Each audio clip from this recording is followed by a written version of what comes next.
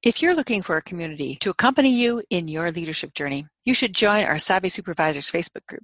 Insights and videos, supports, great group discussions, and weekly themes to help you hone your leadership skills, all for free. You can find it at savvysupervisors.com. That will take you directly to the Facebook page. And if you're interested in finding out more about our supervisory leadership course, which is our signature course and has been used with over 100 companies with amazing results, you can check that out at supervisoryleadership.co. That's supervisoryleadership.co.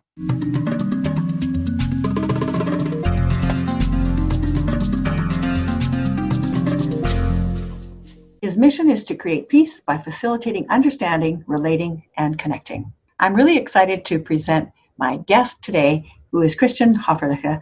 He is a cultural consultant, coach, trainer, and mentor for multinational organizations, or rather, for people who work globally. Based in Atlanta, he is German by passport, American by choice, Bavarian at heart, and people call him the culture guy. At the core of his purpose is culture. His passion is to help people discover commonality when they feel overwhelmed by difference. And as he helps people figure out this thing called culture, they work at their peak and in peace with others. Throughout his career, Christian has had the privilege of working with people from all over the world. With his company, The Culture Mastery, Christian and his team serve multinational organizations and help them to achieve their goals in global markets. TCM does this by tailored coaching and training programs for expats as well as for multicultural teams. I discovered Christian when I first listened to his podcast and was very taken by his interview style and the guests that he interviewed. And I thought I simply must ask him to be on the Culture and Leadership Connections podcast too, because he has so much to offer and his insights into his own cultural process will be very useful for people, for the audience to hear about. So welcome, Christian, and thank you so much for joining me today. Thank you, Marie. Thanks for allowing me to be on this program. Podcasting is awesome, as you know, and thanks for plugging my program in there as well. I think it's a great way to share our expertise.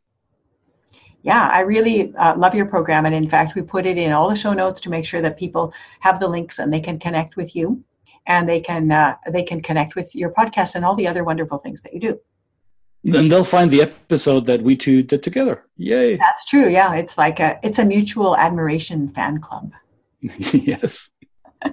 So I always like to start by asking my guests to tell the audience a little bit more about who they are. I'm a Generation X German and a Generation X West German because when I was born, there were two Germanys and I hail from the western part. And I was 19 years old when the wall came down that separated the two Germanys. And by that time, I had already learned that my way isn't the only way to be happy in life. I had learned that my upbringing, the way I thought that life has to be, was not universal in the world. I was 17 years old when my parents were wise enough to let me go on a international student exchange program. And I lived with a host family in northern Midwest of the United States in Minnesota, close to the Canadian border in the year of 1988. And that took away my blinders, as I call it.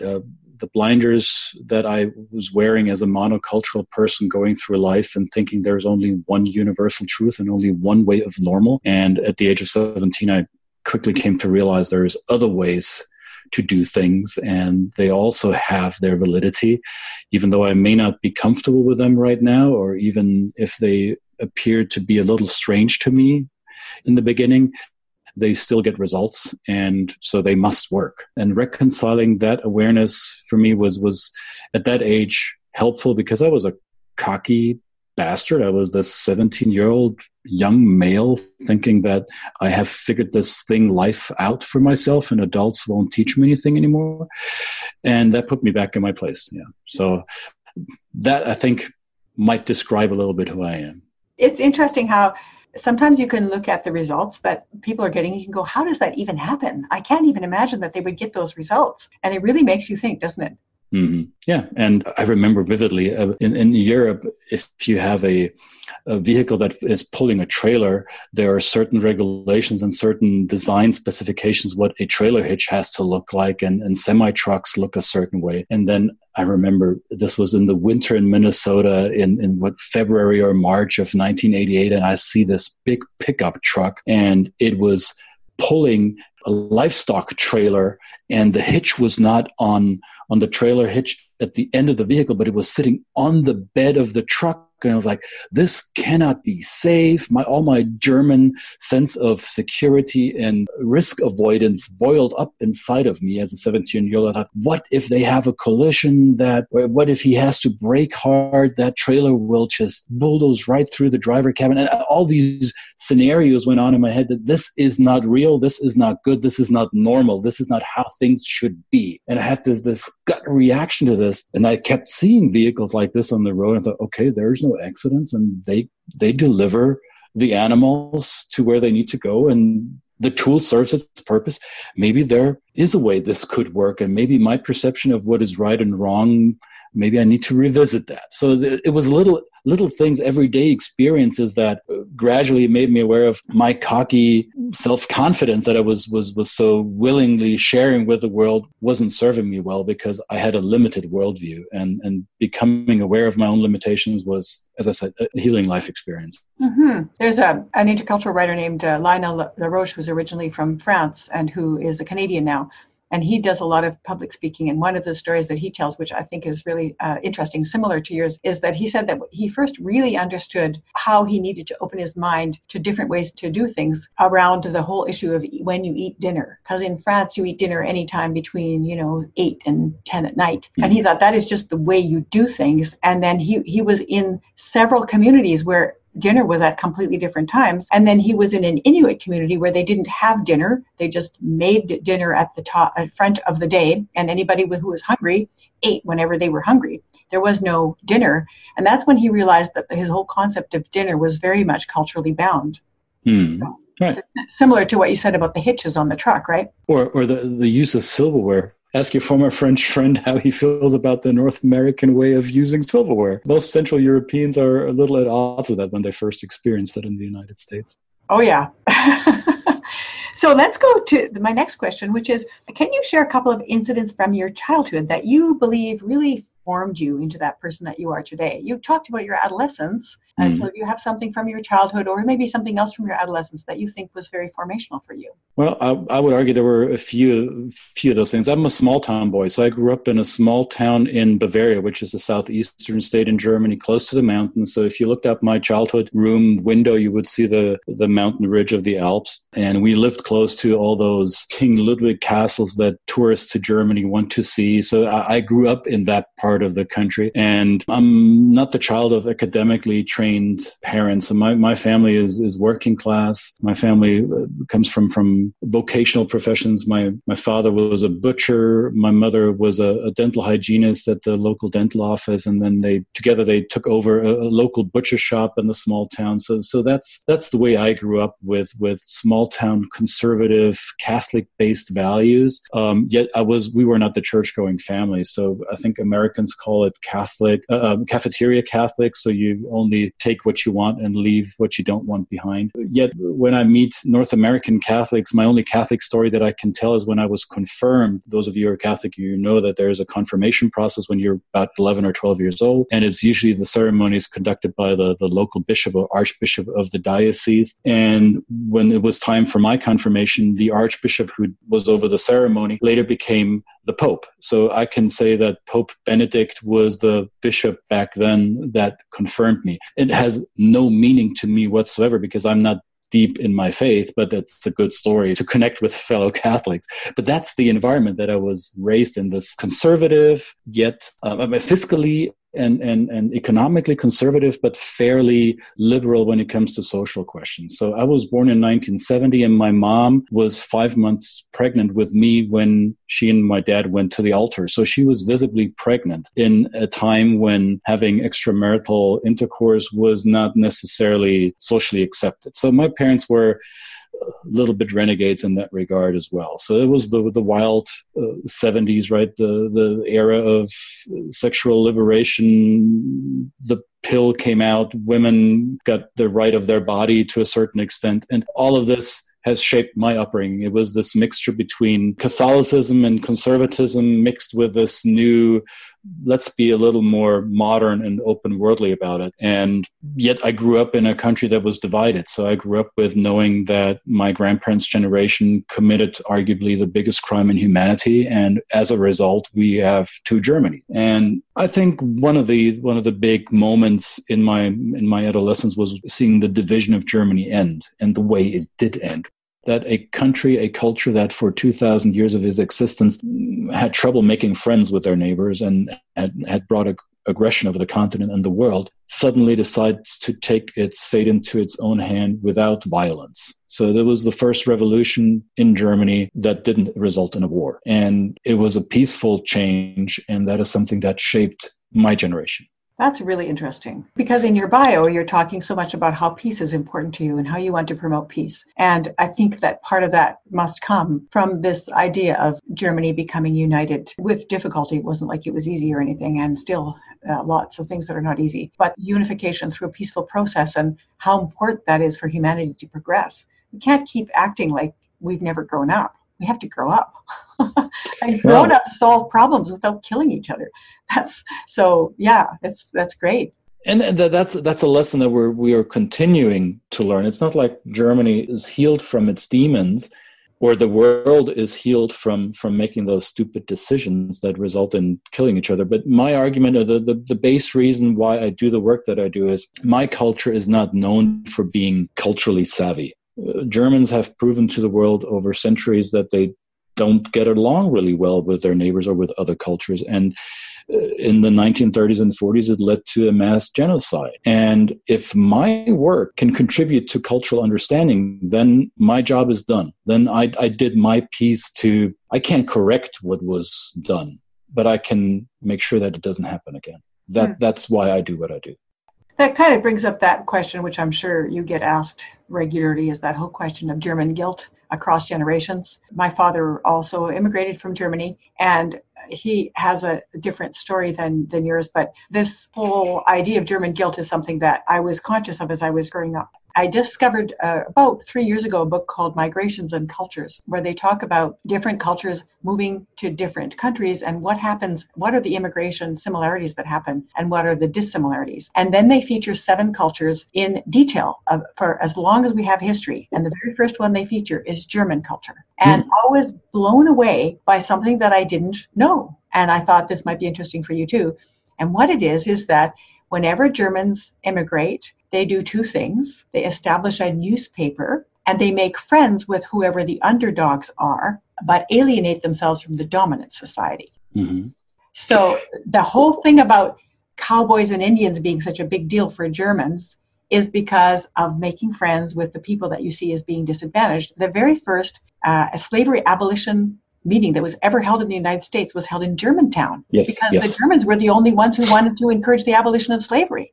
So the abolition of slavery, getting to know the people who are the First Nations people and supporting them, that's been part of German culture, right? While they're still doing the opposite with other people. It's a very interesting dichotomy, don't you think?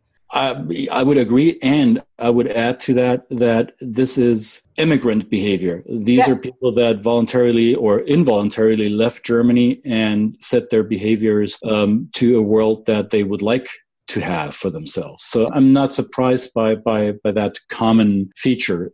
And it is one of the training elements that we do when we work with German North American teams is I ask a question if they know who is the most popular or most successful German author of all times. And I give them a list to choose from. And there's Hermann Hesse and Thomas Mann and Goethe and Schiller and all the German literary greats. And then there's one name that nobody knows. It's Karl May. And he is the correct answer. Karl May is a gentleman who wrote adventure novels. And there were usually 2 sujets. One was in the Arab world and the other one was in North America, cowboys in India. And contrary to the Hollywood depiction of how the West was won, in Karl May novels, There is the line between good people and villains is not between the white settlers and the violent natives. The line between good and evil, it goes across the ethnic rift. So there is good and bad white people, and there's good and bad native people. And his heroes and his stories is one white settler and one native chief, and they become best friends and they solve the problem. So this is, for generations of Germans, including myself, this is how we envision the quote-unquote Wild West, how it was. It is completely different from how Hollywood depicts it. So Germans' view of the American pioneer phase does not line up with the way that Americans view their own history. It's a great cultural difference to experience and to debrief for clients. And none of those have to do with the real experience of the First Nations and the actual colonizers. Most likely not. Mostly they're all imaginary. Most likely not. And if you do want a more accurate recollection of what that may have looked like, there's a book I would recommend. It's called 1491.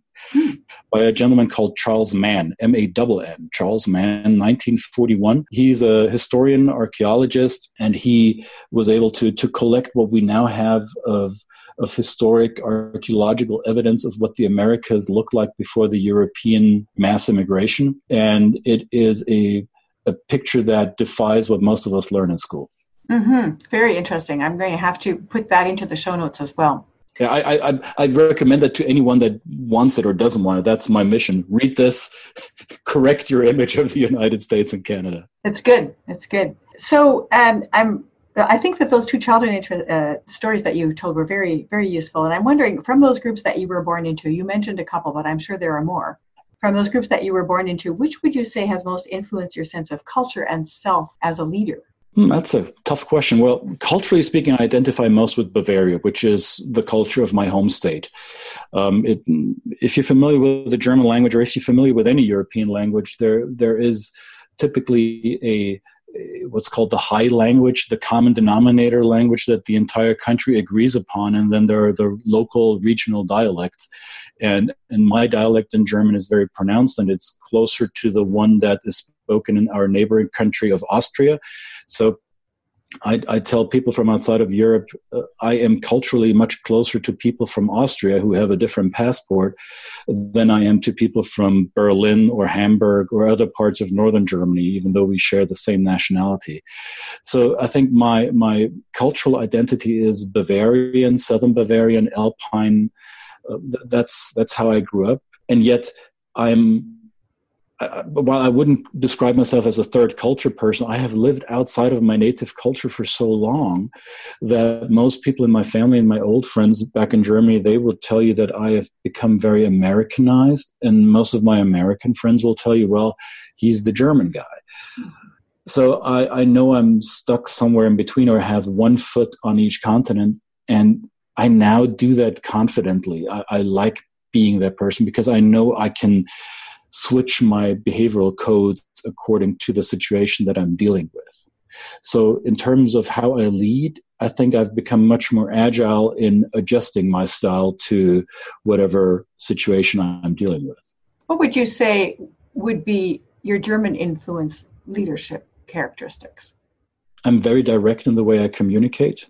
Bluntness up to a point of where North Americans feel attacked. That is something that I struggle sometimes to rein in. So the Dutch, the Germans, the Russians, the Israelis, those are probably the four cultures that are very similar in that regard. We are very straight shooters, very straightforward, direct, blunt to a fault. And also I am not shy to argue my point in a confrontational way, because for Germans, finding truth with each other could include being confrontational about it and not sugarcoating my opinion.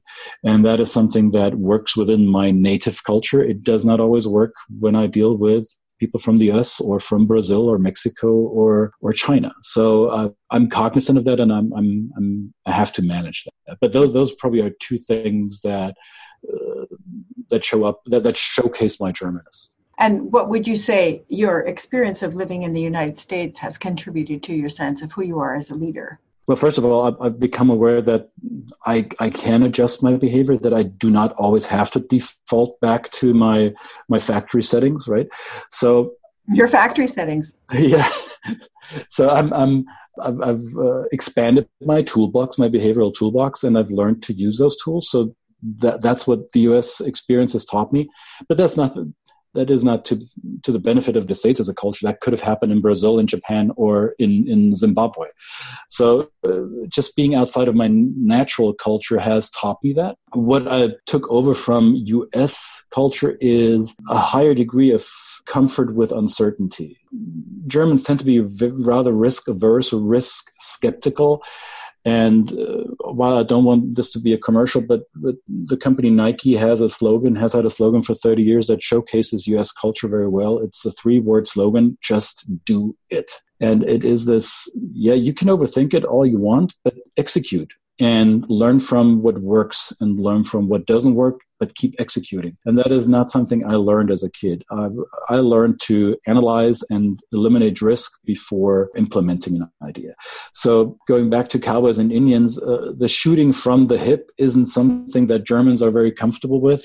Besides, Germans are now rather skeptical of the use of firearms. And living in the US has made me more comfortable with just doing. And hey, if it doesn't work, I didn't fail. I learned what didn't work, and I will course correct. Yeah, very interesting. Canada's kind of in the middle, but closer to Germany in terms of risk avoidance. But then again, things change depending on what the political climate is too. I used to be negotiating with U.S. Companies for contracts, and it was pretty quick when they would come to a decision. And the Canadian companies would say, we need 15 pilot projects before we actually make a full-blown contract. But now I'm finding the U.S. companies are much more risk avoidant than they used to be. Well, there's some volatility in our system here in the U.S. right now, and it with uncertain outcome. And a lot of people are happy about what the direction the country is going. A lot of people aren't. There is uncertainty, or there is volatility there. So that may or may not influence their decision making. Yeah, it's interesting to see these things change. Yeah.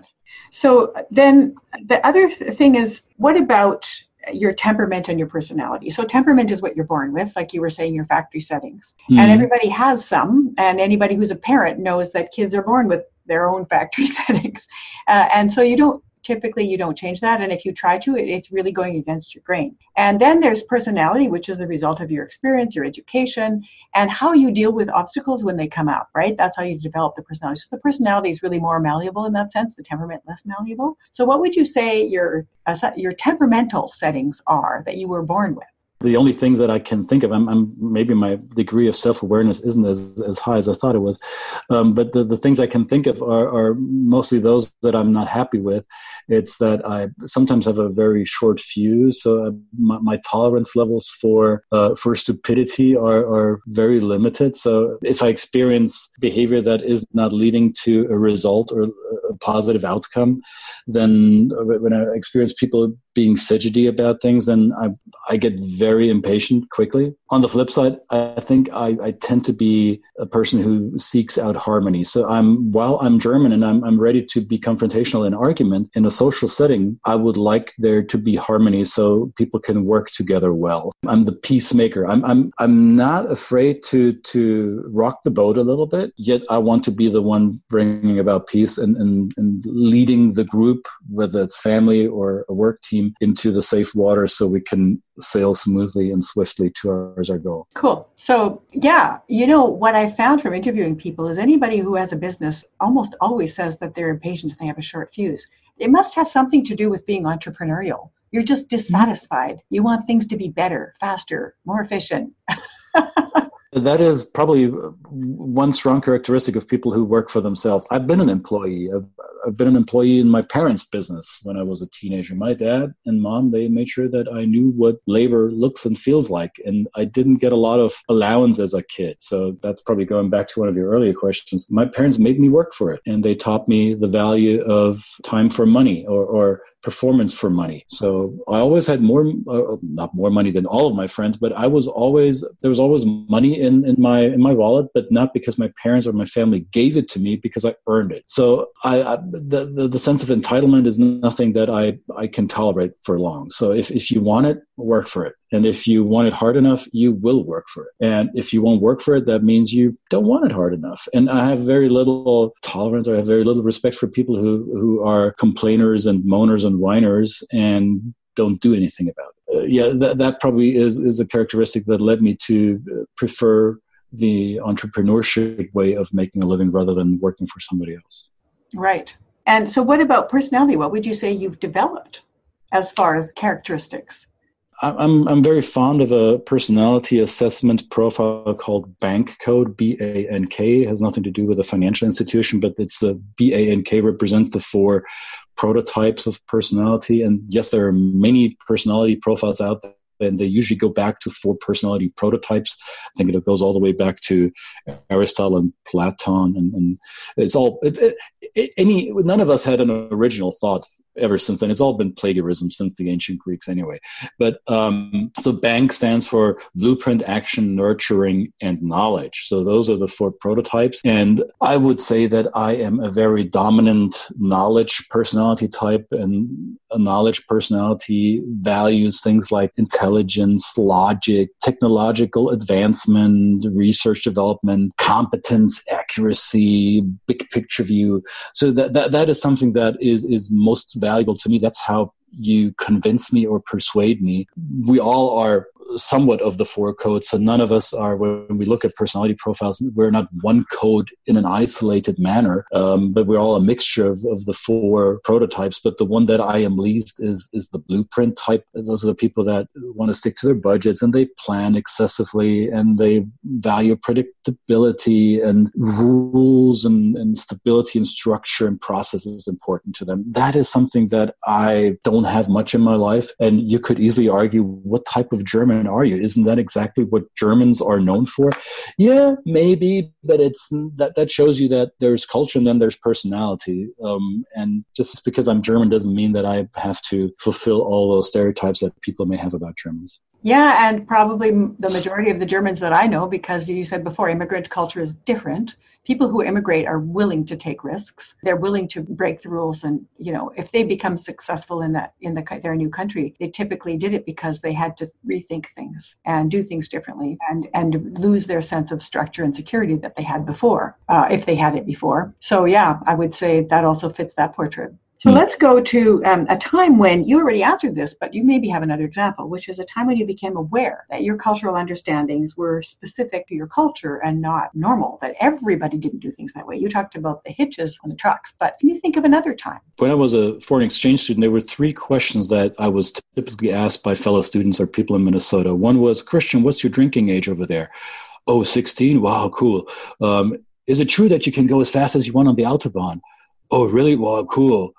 And the third question they asked is, do you think the 2 Germanys will ever become one again? And I was like, no, it's 1988. Why would, nobody saw that coming, right? So those were the things when I started to think about that there might be differences. But is there one incident?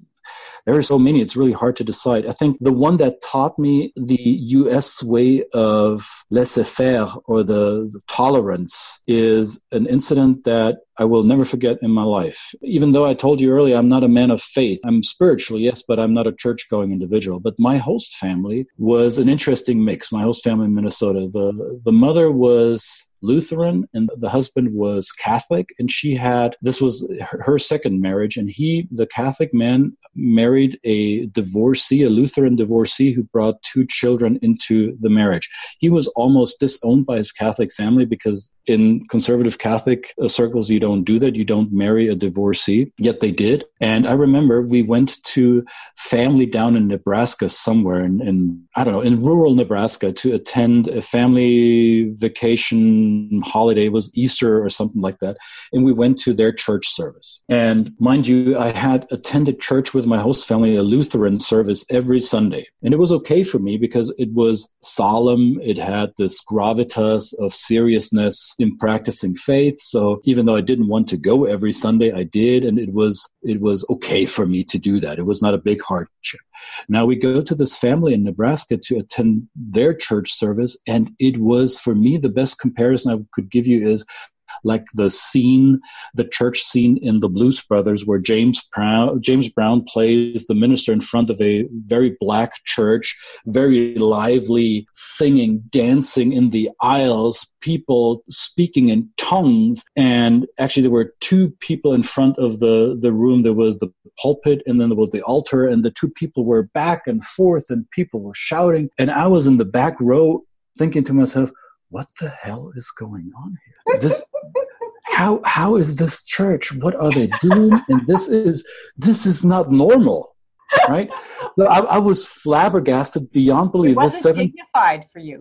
Not at all. It was not dignified at all. And it was nothing that I had ever seen before. So the service ends, and Tony, my host father, and I sit in the car waiting for the rest of the group to leave the building. And I thought, okay, this is my moment. From one Catholic to another, I will ask him. And I said, Tony, what type of movie did we just watch? What the hell was this? And he looks at me in bewilderment and said, what do you mean? Well, this wasn't church. This is not how you worship God. What the hell was this? I was this condescending 17-year-old prick who questioned what I had just experienced. And what he told me was the blueprint for me to understand what U.S. culture is. He said, Christian, and this was the only time he got serious with me in that entire year that I stayed with that family. He said, Christian, and I don't want to use his verbatim words because they were not clean. I said, these are the MFing United States of America. This is a country where everybody wants and has the ability to believe and worship their Lord the way they want to. If this is not your cup of tea, if you don't like this, then shut your mouth and let it go. It may not be my way, it may not be your way, but it's these people's way, and we need to respect that. And I felt myself blushing and turning red in the face and goosebumps all over my body. I get it now, remembering that scene, that this simple farmer from northwestern Minnesota put me in my place and taught me about tolerance and inclusion. And I will never forget that. Wow, that's a great story. Very powerful. Have you seen the movie The African Doctor? It's on my Netflix watch list. I haven't watched it yet. Oh, it is so good. There's a scene in there that you're just going to identify with so much. Oh, I will watch it tonight. Really similar to what you just discovered. So I'm not going to do the spoiler alert, but I'd love to know what you think about it after you watched it. It's nice. One of my favorite movies. The only thing that is interesting to know in advance is that it is a true story. So you wouldn't think so, because when you watch it, you think this cannot be true, and it is completely true. So it's a great story. You're going to really love it. Lovely. Okay, we're almost at the end of the interview, which I'm just so thrilled to have had a chance to ask you these questions. Your answers have been so insightful and self-aware and thoughtful. I really appreciate that. A lot of times when you're interviewing people about culture, it's a new experience for them because they haven't thought about it a lot. So it's really nice to hear those responses from you in a way that really digs deep. So I'm going to ask you a couple of things. One is, if you were going to give some people some tips on becoming more aware of their own culture and their own responses to culture, what would you tell them? How can you're doing this all the time as part of your profession. So how do you help people to be more culturally self-aware and more culturally other-aware? Well, usually when we work with a group that has never done this before, we go through some group exercises, some role plays that highlight to the members of the group that we all have inherent biases, whether we would like to admit that or not. And then after these exercises, typically we give them role descriptions, character descriptions, and they have to act that out. And it usually makes them super uncomfortable. And there are different role descriptions in the room. And later on, we debrief it and we ask one group, how did you feel, or what do you think about the other group's behavior? And then I write down on a flip chart the words that they shout out. And usually 80 to 90% of the words the people describe or think are descriptive of behaviors are not descriptions and observations, they are judgments. Right. So I make them aware of their own bias and their easiness in judging. So the first lesson is always how to suspend judgment in favor of observation. And it's a constant practice. It's nothing that you can flip the switch on.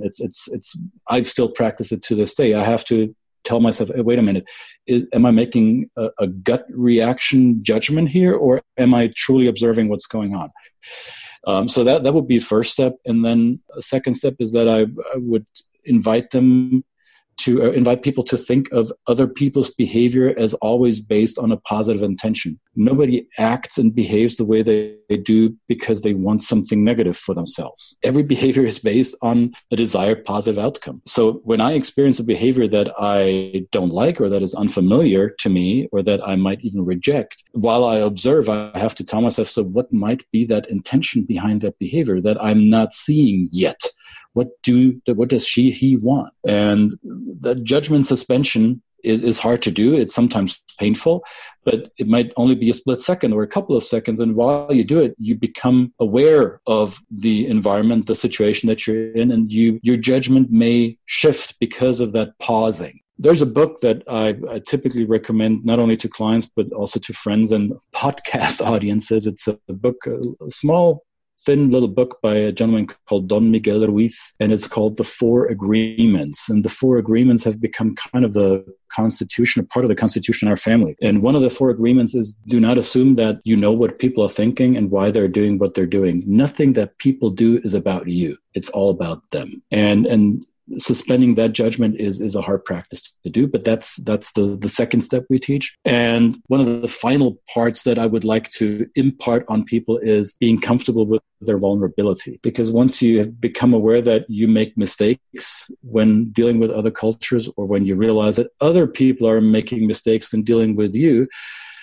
it's okay to show that we're not perfect. It is okay to let others know that we are consciously incompetent. Hey, I think I stepped on your toes, or I think I said something that was offensive. I'm sorry about that. Can you help me improve? Or can you show me what I did wrong? I don't even know what I did wrong, but it appears that there is something missing here.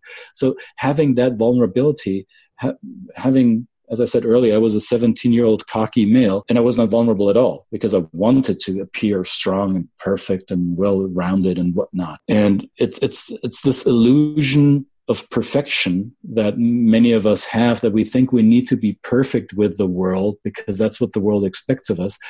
I call nonsense, because none of us are perfect and will never be. Perfection is an illusion. And being okay with that vulnerability of not being perfect or being imperfectly perfect is, I think, the superpower in dealing with other cultures and dealing with people, period. That's great. Can you run through the four again? One is do not assume. Second is always do your best. And what your best is could be different depending on your day-to-day shape that you're in. If you're sick, then your best is less than if you're in top shape. Always do your best. Be impeccable with your word, meaning do what you say you were going to do, and do not lie, basically. And the fourth is, now I should know, right? Be impeccable with your word. Do not assume. Always do your best. And dang it, I can't think of it. I will. It'll come to you. It'll come to you. It will come to me in the next sentence, right? Yeah, we'll put it in the show notes, or you'll suddenly think of it as soon as we're finished the interview. This is something weird about the brain that does that all the time. Yeah. Yeah. So is there anything else you'd like to say before we end the interview today?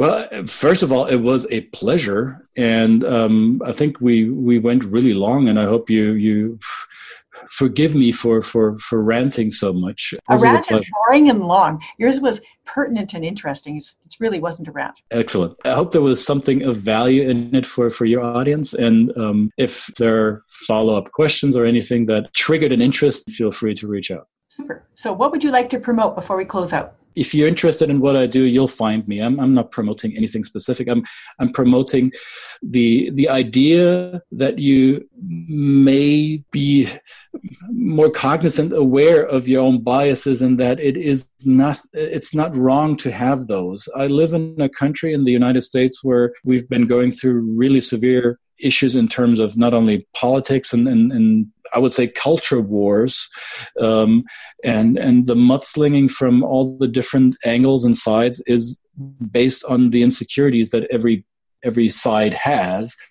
And I live in a very African-American neighborhood in Atlanta, and I'm one of the few white people here. And I'm learning day to day what white privilege is, and I'm also learning day-to-day what white fragility is, the inability of the majority of the white majority to acknowledge their biases and to acknowledge that marginalized groups do not have the same privilege. And And people are so quick to jump into defensive mode. And what I said earlier, just suspend your judgment, be open to the fact that none of us are perfect. And maybe you did step on somebody. So maybe you did say something that wasn't cool. Be okay with it, but be willing to learn from it. There's nothing wrong in making mistakes. The only thing you could do wrong is staying stuck in your mistake. That's really great. The only thing you can do wrong is to stay stuck in your mistake. That's a great tweetable quote. There we go. Soundbite. Thank you so much, Christian.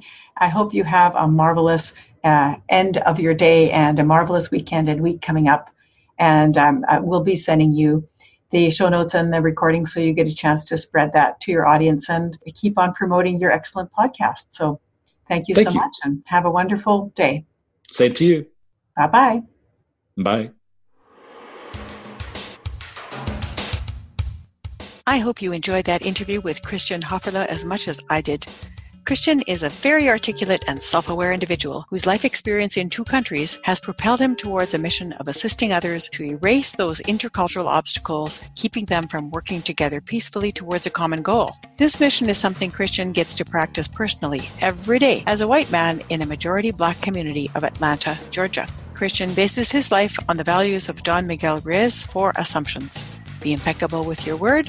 Don't take anything personally. Don't make assumptions. And always do your best. Thank you in advance for sharing and rating this podcast. You can send me a message at marie@shiftworkplace.com to offer opinions and suggestions for upcoming speakers. Or go to Voxer and leave me a voice message. If you leave a voice message, who knows? You may just find yourself on one of the upcoming episodes for the Culture and Leadership Connections podcast. Thanks for listening, and may cultural and leadership insights continue to inspire and guide your day.